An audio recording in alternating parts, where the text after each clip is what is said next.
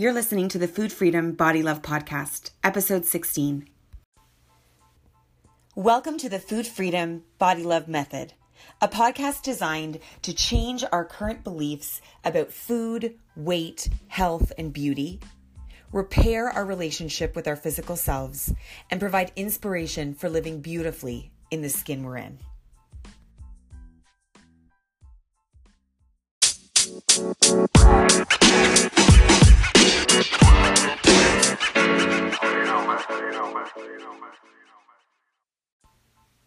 Once upon a time, a long time ago, a year ago, when I still had my general naturopathic practice, in addition to this much more focused practice on body image and disordered eating, I saw a lot of patients looking for nutritional advice. I was doing a lot of nutritional counseling.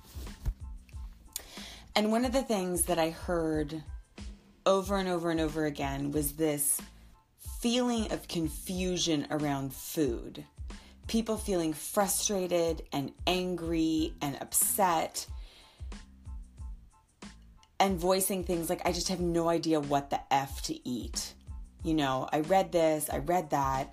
And I heard a lot of that mixed in with more certain messages from people. But it's so interesting because when you're doing nutritional counseling and you're sitting in an office and people are coming and going throughout the day, it's so interesting to see someone walk in and voice their certainty that, you know, eating 80% fruit was exactly the right way to eat, and this disbelief that other people couldn't do it or weren't doing it. And then the next person is, you know, eating paleo is 100% the way to do it. And why isn't everybody just doing this? This is the way. And then the next person comes in and they're a militant vegetarian or vegan and they're 100% sure. And then the next person is keto and they're 100% sure. And nutrition has just become this really polarizing topic. I mean, feeding ourselves is one of our, you know, most basic skills and tools that we need to have. And yet it's become increasingly complex, contradictory, and challenging to understand. And so today that's what I'm going to talk about. Why can't the experts agree?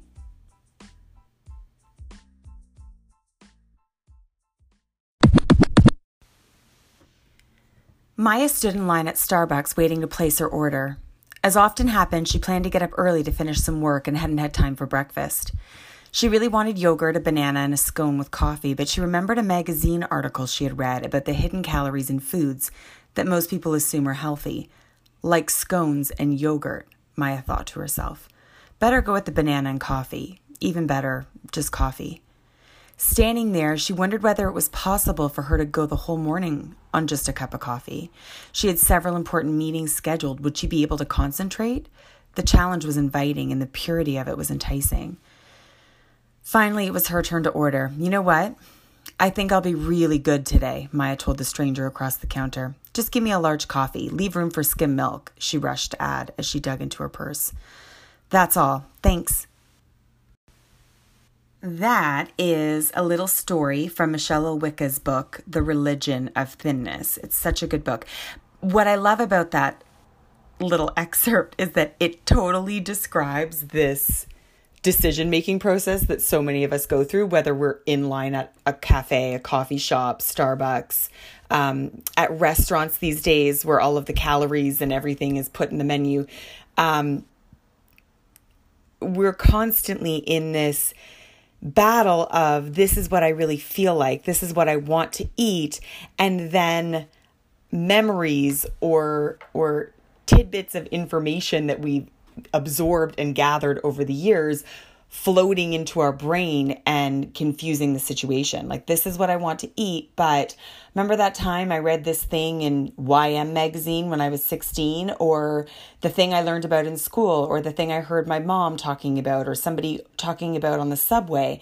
You know, we absorb rules about food everywhere we go. And information about food and a need to know more and more about food has accelerated. It's become almost an obsession in the culture that we live in to know more and more about food.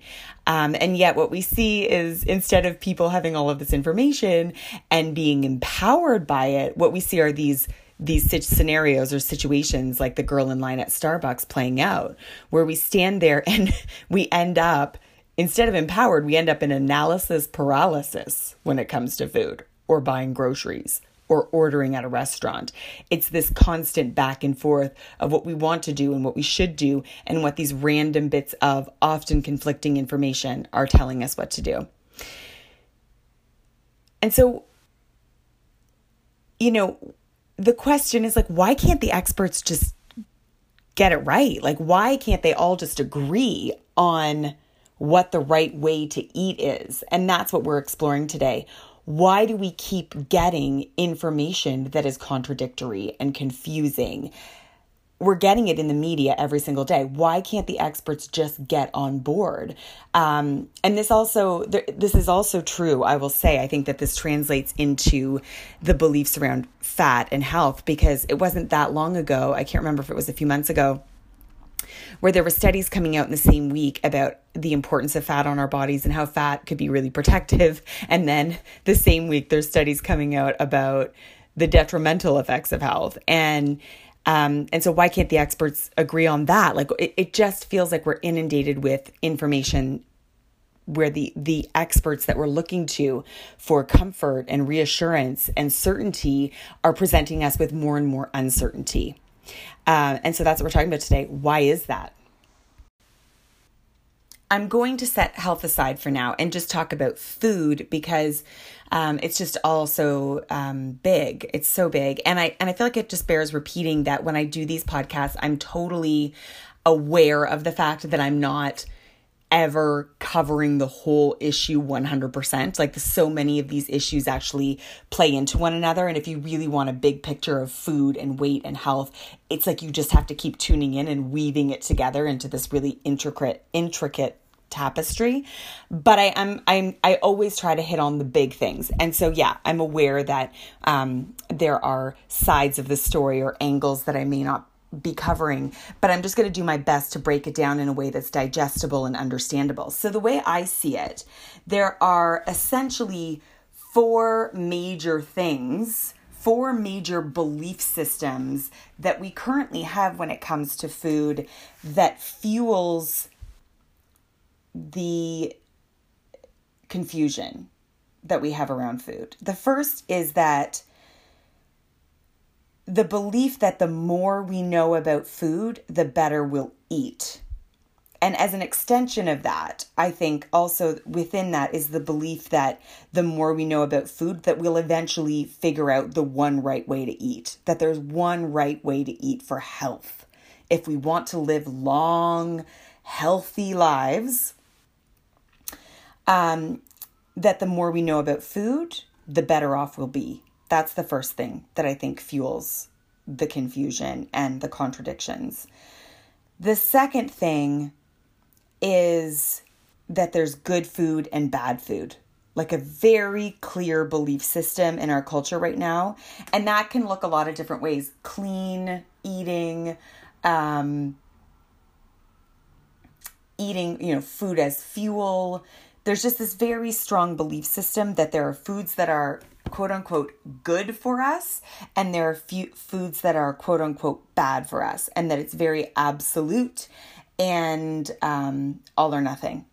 And then the third thing is the morality that we currently apply to food or try to derive from food. This need for virtue and the fact that we see as our faith, our indoctrination into organized religion wanes, that as a society, we're continually looking for ways to feel virtuous and faithful and good and pure. And so what we're seeing is that it's being applied to food and also to the religion of, what Michelle Lillywicka refers to as the religion of thinness. And so thinness and food have become these moral barometers. And so it's not just that like food is good or bad. It's that we are good or bad, depending on what we eat and how we eat and how well we control the foods that we eat. So I believe that those are the three major things. Again, being aware of the fact that there's a little bit more to the whole food confusion thing than that. But simply put, if those are the three sort of super confusing things, then the solution is basically we don't need so much information about food, that the basics are all we need. The basics that have been true for decades is really all we need. That and our own bodily feedback to eat well. That there aren't good and bad foods. That there are just foods that react differently in our bodies and have different consequences. That there's no one right way to eat, that we're all individual, and that this is an individual journey to find a balance of foods that feed us on a mental, emotional, and physical level, and that foods can't make you good. Food can't make you a good person. If you want to be a good person, you're going to need to go straight for that and not use food to try to get there. Like, food just can't grant you virtue or worth. Worth, again, that big word that is always at the heart of all of this. So let's I want to just dive into each of these three factors that I think confuse, and then try to tie it up with a little bit of, I always hate to give step-by-steps because, again, in the same way that I think that we're always looking for step-by-steps when it comes to weight and food, and it never really pans out. It just always leads to more confusion. What I really think that this is a personal, intuitive, inner journey to figuring out who we are authentically and what works for us, and then being cool with it. Like, being okay with the fact that my favorite meal at the moment is a salad and fries, and I love it, and it's the best. And then being comfortable with that and not being made to feel bad about it or feel less healthy about it or whatever. That's what I think it is. But I do also think that when we're trying to grasp this and understand it and walk away, that it is helpful sometimes to have something step-by-step-ish that we can take away. So I just want to explore each of these confusing factors. The more we know about food, the better we'll eat. And the belief that there's one right way to eat for health, that there's good food and bad food, and that we can gain morality or virtue through food. I want to explore each of these three things, and then again, leave you with, hopefully at the end of each of those explorations, a little something that you can take away to try to loosen the tight fist of control that you have on food, or the rigidity that you may be feeling around what healthy eating looks like or good food looks like, so that you can embark on that inner journey to figuring out what's right for you. Okay, so the first belief that confuses and muddles the food nutrition situation, and that is the more we know, the better we'll eat. The more we know about food, the better we'll eat. And this is a belief system that has taken us from a population that looks at food and how we eat it, and then reduced it into more and more minute bits and pieces until we're all the way down looking at the nutrients, individual nutrients in foods and how those nutrients affect us, effectively completely taken out of context and how we eat as human beings. So looking at the iron in a food, or the B12, or the phytonutrients, the antioxidants, the fats, the carbohydrates, there's an unending number of macro and micronutrients that we could pull apart and isolate in foods. And we believe that the more we know about macronutrients and micronutrients and the profiles of the foods that we eat, the better we will eat.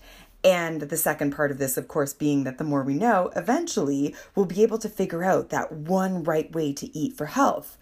So what's the problem here? Well, there's this little term called nutritionism. And it's a term that was coined by Georgie Scrinis, who is an Australian sociologist. And it was popularized by Michael Pollan. And I'm going to read to you from a piece that Michael Pollan wrote for New York Times Magazine called Unhappy Meals on nutritionism.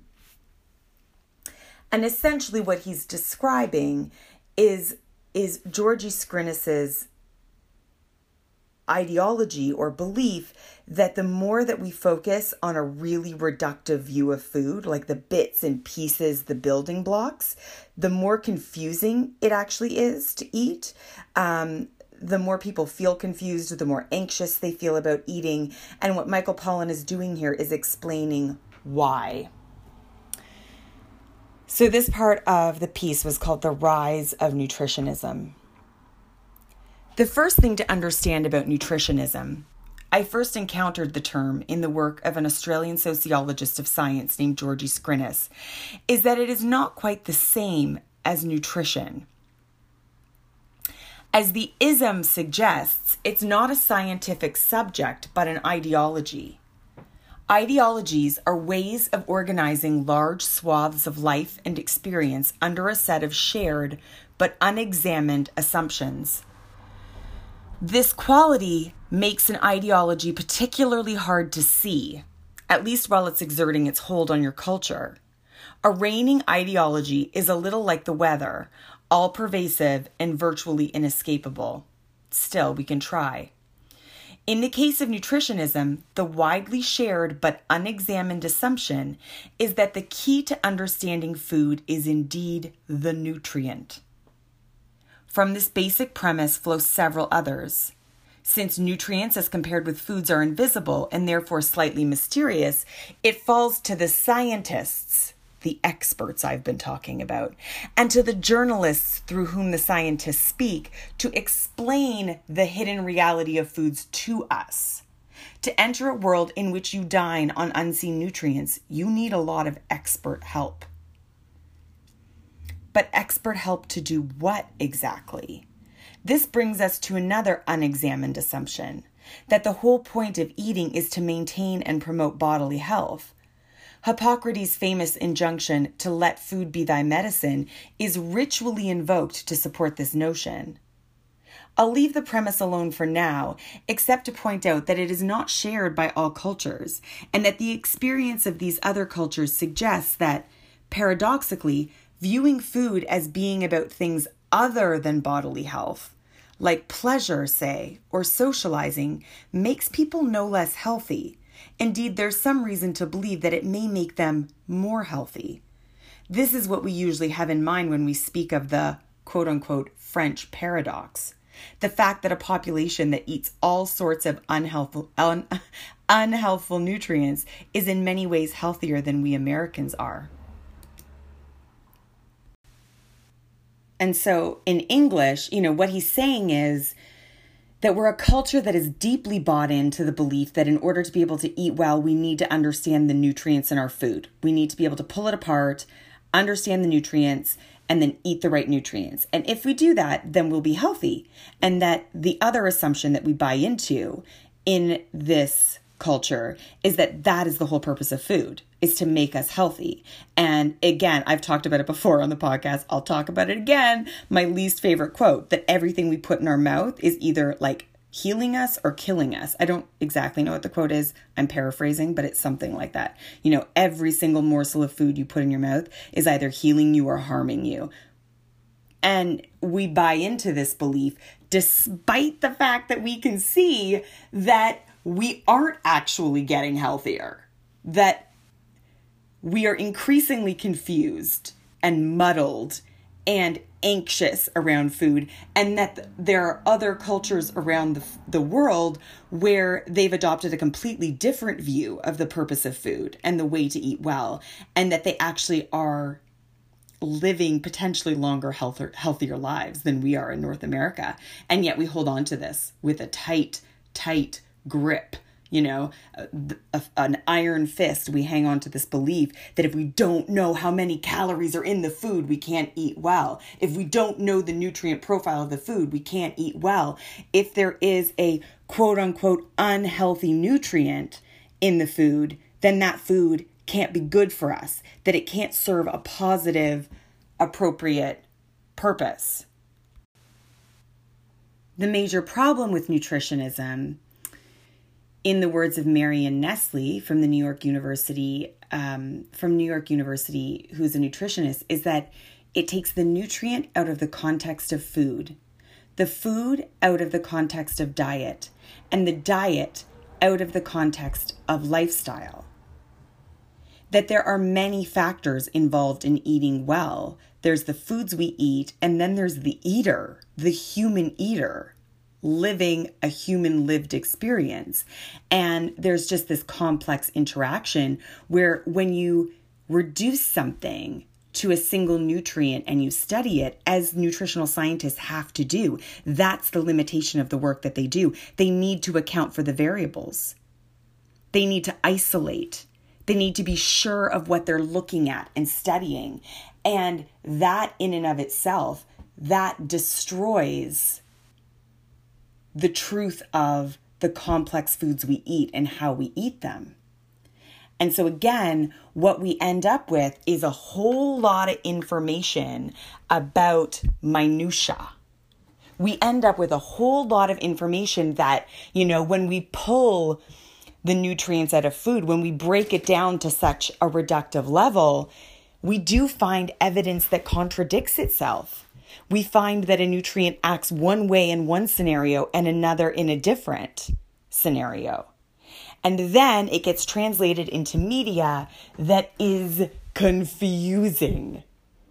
We have media reports of saturated fat acting one way one day and acting a different way another day. And that is because the saturated fat has been studied in such a way that it does not apply to how we as humans eat. And the same can be true of antioxidants, right? We'll hear of antioxidants being cancer saving on some days and cancer causing on other days. So nutritionism, to me, this ideology where we believe that the key to understanding food is the nutrient, and then we isolate nutrients from foods, has deeply fed our confusion around food. And it's one of the major reasons that the experts can't agree, because the belief system that it's built upon is just flawed. The ideology is flawed. We see that there are cultures who don't buy into this yet, thankfully. And they are living long, healthy lives using the truths of nutrition, the more overarching general truths of food that we have known for decades before the ideology of nutrition ever set in. Eating a balance of foods, eating a moderate amount of animal protein, eating vegetables. And I'm not suggesting that you have to eat animal protein. I'm just saying that, eating moderate amounts has been shown to be okay for us. If you want to cut them out, that's fine too. If you want to cut out animal products or animal foods, then, the other basics remain true. Eat mostly unprocessed foods. Eat for pleasure. Incorporate delicious, yummy play foods just for the joy of it. And so if this factor contributing to the confusion between the experts and the confusion between the eaters trying to understand the experts, if this confusing factor, that is, we need to have all of the deeply complex nutrient profiles, micronutrients, macronutrients, breakdowns, if that is what is confusing us and potentially actually encouraging unhealthful behaviors in us, then for me, the solution, the step-by-step for this is simply taking a step back and remembering the very basic truths about eating, which is moderation. And again, not in a dictated, this is what moderation looks like, but moderation as dictated by your body, that there are, eating fairly we can eat fairly well by these standards, by the very rigid standards that nutritionism sets for us and still live long, healthy lives, that there's a bigger understanding here that people don't eat nutrients. We eat food. And food can and does behave very differently than the nutrients that those foods contain. The other day, a friend of mine with a very popular healthy food Instagram account posted about a few different diets and sort of what they are, explaining them. And then the last thing she put was mindful eating as a food plan. And it was interesting. It's great because I think that she really is actually a very mindful eater.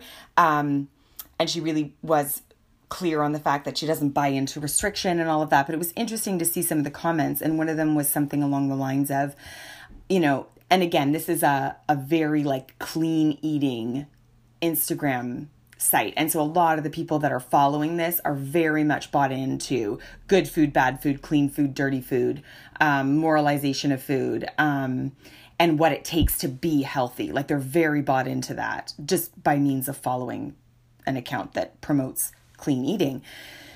And so one of the things was, I'm not sure about this whole mindful eating thing. What if you have a chronic illness, or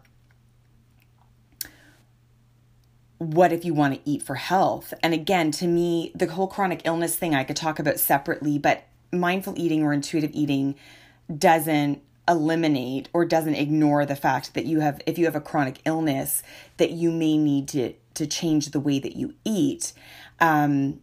And again, that's another really big topic. But the only chronic illnesses that I can currently think of off the top of my head that have been shown to have really solid research with really great outcomes that require a ton of deep nutrient profile information, might be like a kidney disease, where the nutrient profiles have to be deeply regulated because a kidney that normally would do that work for you doesn't do it. And then there's also been some really great results with children and seizures and ketogenic diets, where we're being very aware of the macronutrient profiles can be very, very, very effective. But other than that, having a much more flexible ideology around food tends to be the thing that leads to long, healthy lives. We see this in Dan Buettner's work on the blue zones around the planet, where people are living over 100 healthy. And he's always really clear that, living to be over 100 and super healthy is a bit of a genetic lottery win, but he does the research because he says that there's definitely sort of 10 to 15 years at the end of our lives that we sometimes waste by not living very well, and showing how lifestyle can affect how the last 10 to 15 years of our life, 70s, 80s, could be lived in a more healthful way. But what's so interesting about the outcome of his research is that, people in those areas that are living long, healthy lives are eating unprocessed food, and they are eating vegetables, and they are eating moderate amounts of animal product. But for me, what always stands out is the fact that it's varied. Some of them are eating dairy products, and some are drinking wine every day, and some are eating bread. They eat gluten, you guys, and they're living long, healthy lives. And to me, what this speaks to are the many other factors that play into how we digest, metabolize, and assimilate the nutrients that are in food. And the way that this has played out for me in sort of real time, in real life, is that I've just basically decided that from now until, I die, I will no longer buy into the dogma of eating plans anymore. And I get that might not be right for everyone. One of the firm foundations of what I believe is that this is an internal inner journey. I'm just using my own personal experience as an example. But I think that part of this nutritionist, food is good or bad morality of food society is that we align ourselves with ways of eating as a way to sort of prove ourselves or label ourselves or be categorized. And I feel like it backs us into a corner where we are stuck rigidly following rules instead of listening to our body. And so while there are times of the year where I eat basically vegetarian, I'll never call myself a vegetarian. Same with eating more vegan. Same with times of the year or week or day where I feel the need to eat more paleo. So I feel the need to eat more protein and less grain. All of those things come and go in my diet, and I'm flexible enough to listen to my body and to allow it, and to allow the human experience of eating, which involves being social and going to other people's houses and traveling to exist. When I haven't lined myself up as like, I am blank, paleo, vegan, vegetarian, fruitarian, whatever the label might be, I find for myself not having a label and not being specifically concerned with any macro or micronutrients and really examining food on a more holistic level, it pulls me away from this. It means that when the media reports on these things, I just take it with a grain of salt. It's a little bit of information, and then I can see how that plays into my eating that day. And I can take that information, and there will be days where it really applies, and then there will be days where it just really doesn't apply to me personally. And again, what this does, I think, when we aren't invested in nutritional profiles and we aren't invested in nutritional plans that have been developed or defined by the research into nutrients, then it puts us right back on that path to an individual journey and an inner knowing. The second factor that plays into our confusion is this very deep belief that there are good foods and bad foods. And this really overlaps with the belief that the more we know about food, the better we'll eat, because so many of our definitions of good food and bad food come from the research into the nutrients. And the answer is kind of the same, that there aren't good foods or bad foods, that we always have to put the food in context, right? You can decide that sugar is the worst thing on the planet, but I'm telling you that if you're stranded on a desert island and I don't know, they're dropping off pixie sticks once a day somehow, pixie sticks are dropping from the sky on your desert island and there's nothing else for you to eat, you're going to stay alive on pixie sticks. You might end up with scurvy, but you're going to be alive. And in that context, there could be nothing better for you than sugar, right? Are you a diabetic with low blood sugar? Sugar's going to save you. Our brains use glucose from whatever source it can get it from to stay alive and to function. And so it's very easy to say sugar is bad, but there are a lot of situations where sugar might actually be good, life-saving even. And I'm not saying this because I have a super vested interest in sugar. It's just that we're so quick to vilify and define and label and categorize, when the fact of the matter is that context is always important. That foods aren't bad or good. Foods have slightly different nutrient profiles, and they have different potential consequences, good or bad. And the way that those consequences play out is always deeply involved in our human life scenario and situation. And so it will never be as simple as sugar is bad and kale is good, and this is clean and this is dirty. It is always, always, always within the context of how we're living. And when we think back to that term that I read to you from Michael Pollan's work, the French paradox, it's only a paradox because we're so rigid in our beliefs about what's healthy that we can't comprehend how play foods that are slightly less nutritionally dense or that contain nutrients that we've researched are quote unquote bad for us could be a part of a healthy lifestyle. Like, it's only a paradox because of the ideology that we're currently buying into. If you're buying into an ideology where food isn't just fuel and it isn't just, the purpose of it isn't just to make us healthier in one specific physical way, It's not a paradox at all. It's not a paradox if you believe that food is inherently designed to be pleasurable and social and fun, and that the research has shown that we actually absorb more nutrients from foods when we're relaxed and social and enjoying and comforted by the foods that we eat. That the French paradox doesn't exist in France because they buy into a different ideology. And that the moment that we start to buy into a different ideology, we'll find that not only are we less confused around food, not only are we more tapped into our own body's desires and cravings and appetites and wants and needs and knows, but that we start to feel better.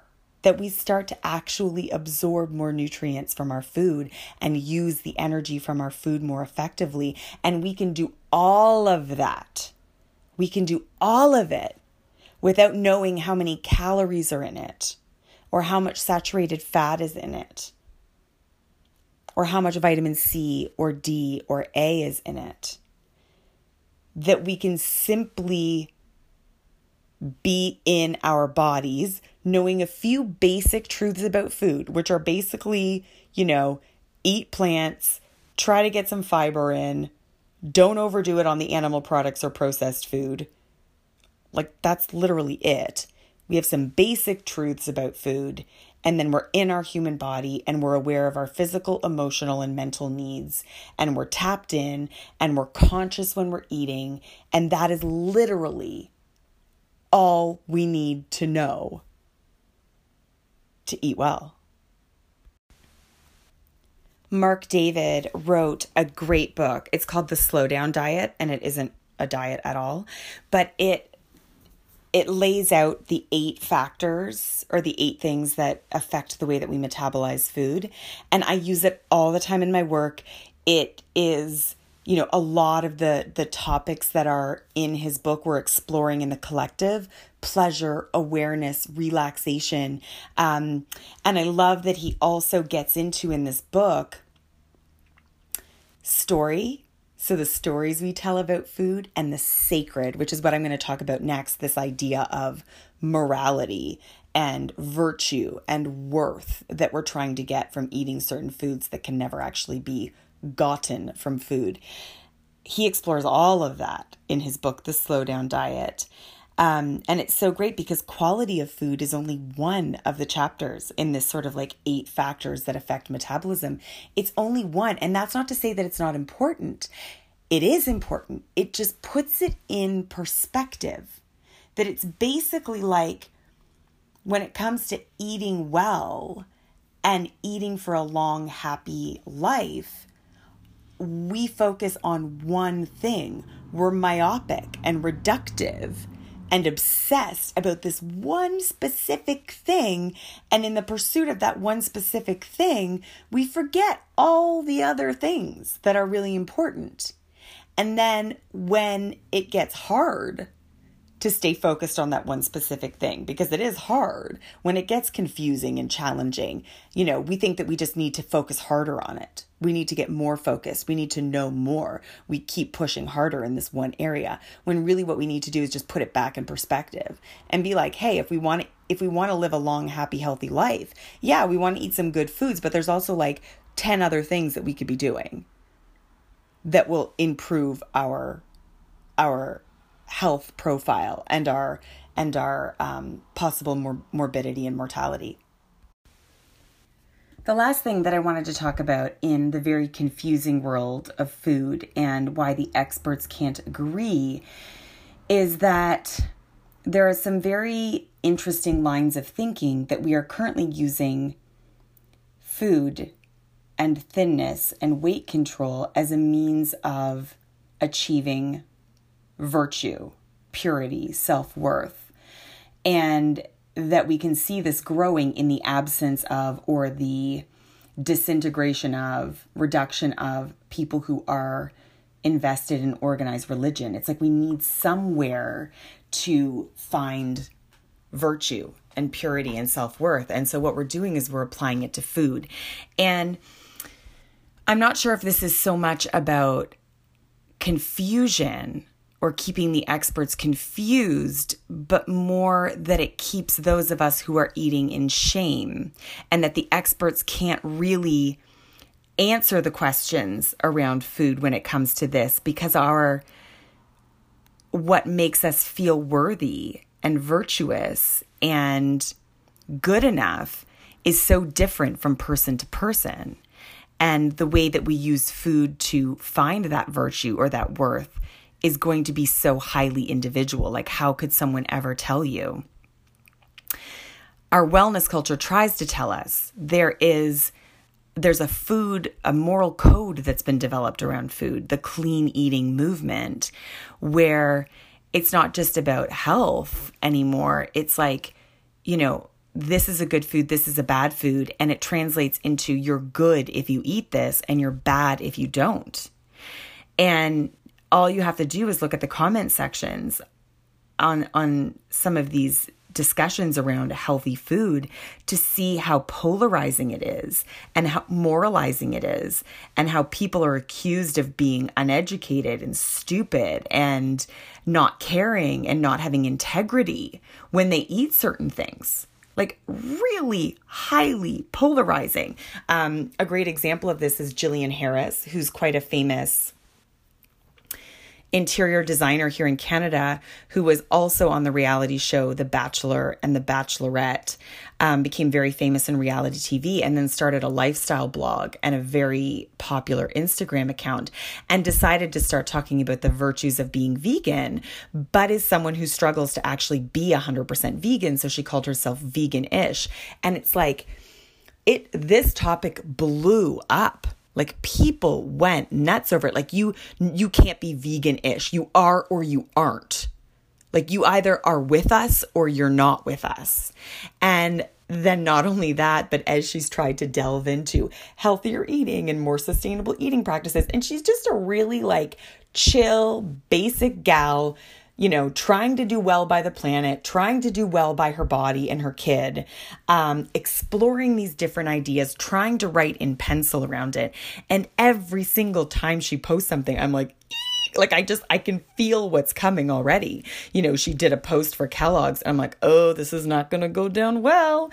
And she did a post for Baysal and people went nuts. And it's like, because we buy so hard into, not only what's healthy for us and not healthy for us, but food represents morality for us. It represents ideologies and what were our belief systems about life. And it makes it very, very difficult for, it's easy for me to use her as an example, but for someone like Jillian Harris to try to write in pencil and figure out how she wants to eat and what feels good for her on her terms, what feels like integrity for her.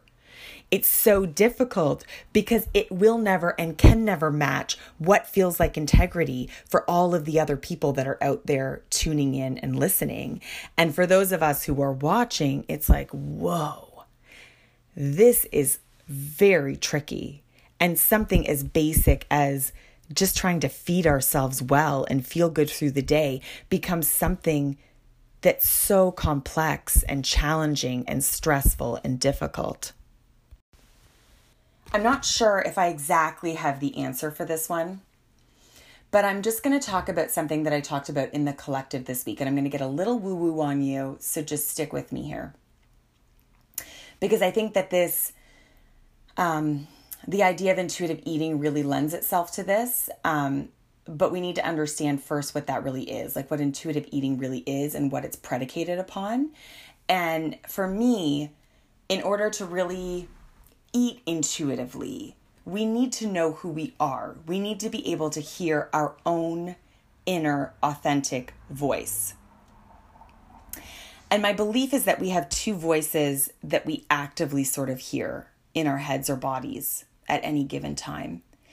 And the first is the ego personality voice. That's the piece of us that's experiencing the physical world, that's engaging in the dramas and the confusion and the complexities and the distractions, that feels like we need to figure out our worth And, it's just always embroiled in the chaos and complexity of the human experience. And it's supposed to be. That's what the ego and the personality do. And there are some pros to that.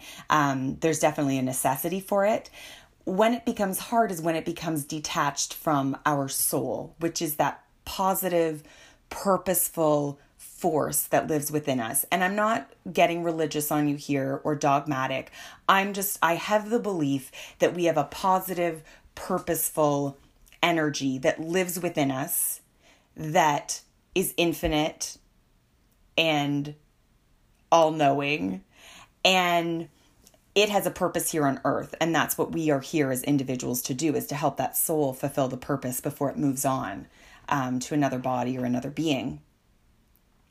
And the intuition is like the connection between those two things. It connects our personality or ego with our soul. It keeps the personality and ego in check. It keeps it, contributing and growing and expanding. And the problem is that my belief is that with the lack of organized religion, or the disintegration of our belief in organized religion, that we've disconnected the personality and the soul. We don't know. We had a means for it, but there was all this other crap rolled up in it that we just couldn't buy into. And so we disconnected from that type of faith or that type of belief. And in doing so, we've disconnected from our ability to connect our ego or personality with our soul's bigger purpose. And so we're just constantly in the drama and the complexity and confusion and chaos of the ego personality, which is like, compare and despair and competition, and how do I earn my worth, and where's my value, and I've got to have things to be valuable, and I have to, have awards and check things off, check boxes and to-do lists, and have more money and more things in order to be of value. And what the intuition is the connection point. The intuition is that voice that doesn't scream in our ear, but lives deep in our gut or in our heart and speaks to us, in a calm, sure, cool way. It connects us to that deep soul piece of us. And it has a really big job. But when it comes to food, it can really, when we tap into that intuition, it connects us to the foods that feed our true, authentic inner selves. It can take the information that our ego and personality absorbs from this crazy, kooky culture that we live in, and it can say, yeah, that's right. No, that's not right. Yes, this is good for you. No, this isn't. And it can allow for those things to change. It can allow for a certain amount of sugar to be okay for you in one moment, and then to realize that in another moment, it's not serving you anymore. It's flexible. It's deeply attuned to all of the circumstances that are happening for you. And again, it has a much bigger job overall in terms of our place on earth and our purpose. But for me, in order to be able to really hear that voice and listen to it, and to eliminate the confusion that the ego personality feels, the reason that our ego personality is constantly looking to the experts for answers, we can eliminate it by tuning into our intuition, because it knows our most authentic self. And each of our authentic selves is incredibly different from other authentic selves. And it's another reason that I think that expert information just misses us, that it doesn't always land, because that expert is always relaying this information from their own experience, their own inner selves, especially when those experts are experts like people who've written nutritional books, and they found a way of eating that could solve all your problems. But it's even if they're operating from their highest selves, even if they are tuned into their soul's purpose on earth, the fact of the matter is that their soul's purpose on earth and their authentic self is not the same as yours. And so sure, Mark Sisson or Rob Wolf or whatever may have found that the paleo diet is the thing, but that information is just true for them. And the way that they translate that information and the way that they use that information is only going to ever be fully 100% true for them. It may resonate with other with other individuals whose souls are similar, but it will never translate to all the people. And so, yeah, someone could have found an answer that solved so many of their problems, but that doesn't mean it's going to translate to solve the problems of everyone on earth, because we have different ego personalities and we have different souls with different purposes. And the only way that we can figure out the right way to eat is to actually stop listening to the external experts and start tuning into the expert within, the expert that is in your body, that knows all of the mental, emotional, spiritual, financial, every aspect of your life. And not only the life that you're living, but the purpose or the way that you're going or what will fulfill your highest good. And so to me, it's a little woo-woo, but I feel like it does explain why, yes, we have faulty ideologies that are giving us information that we don't find that helpful.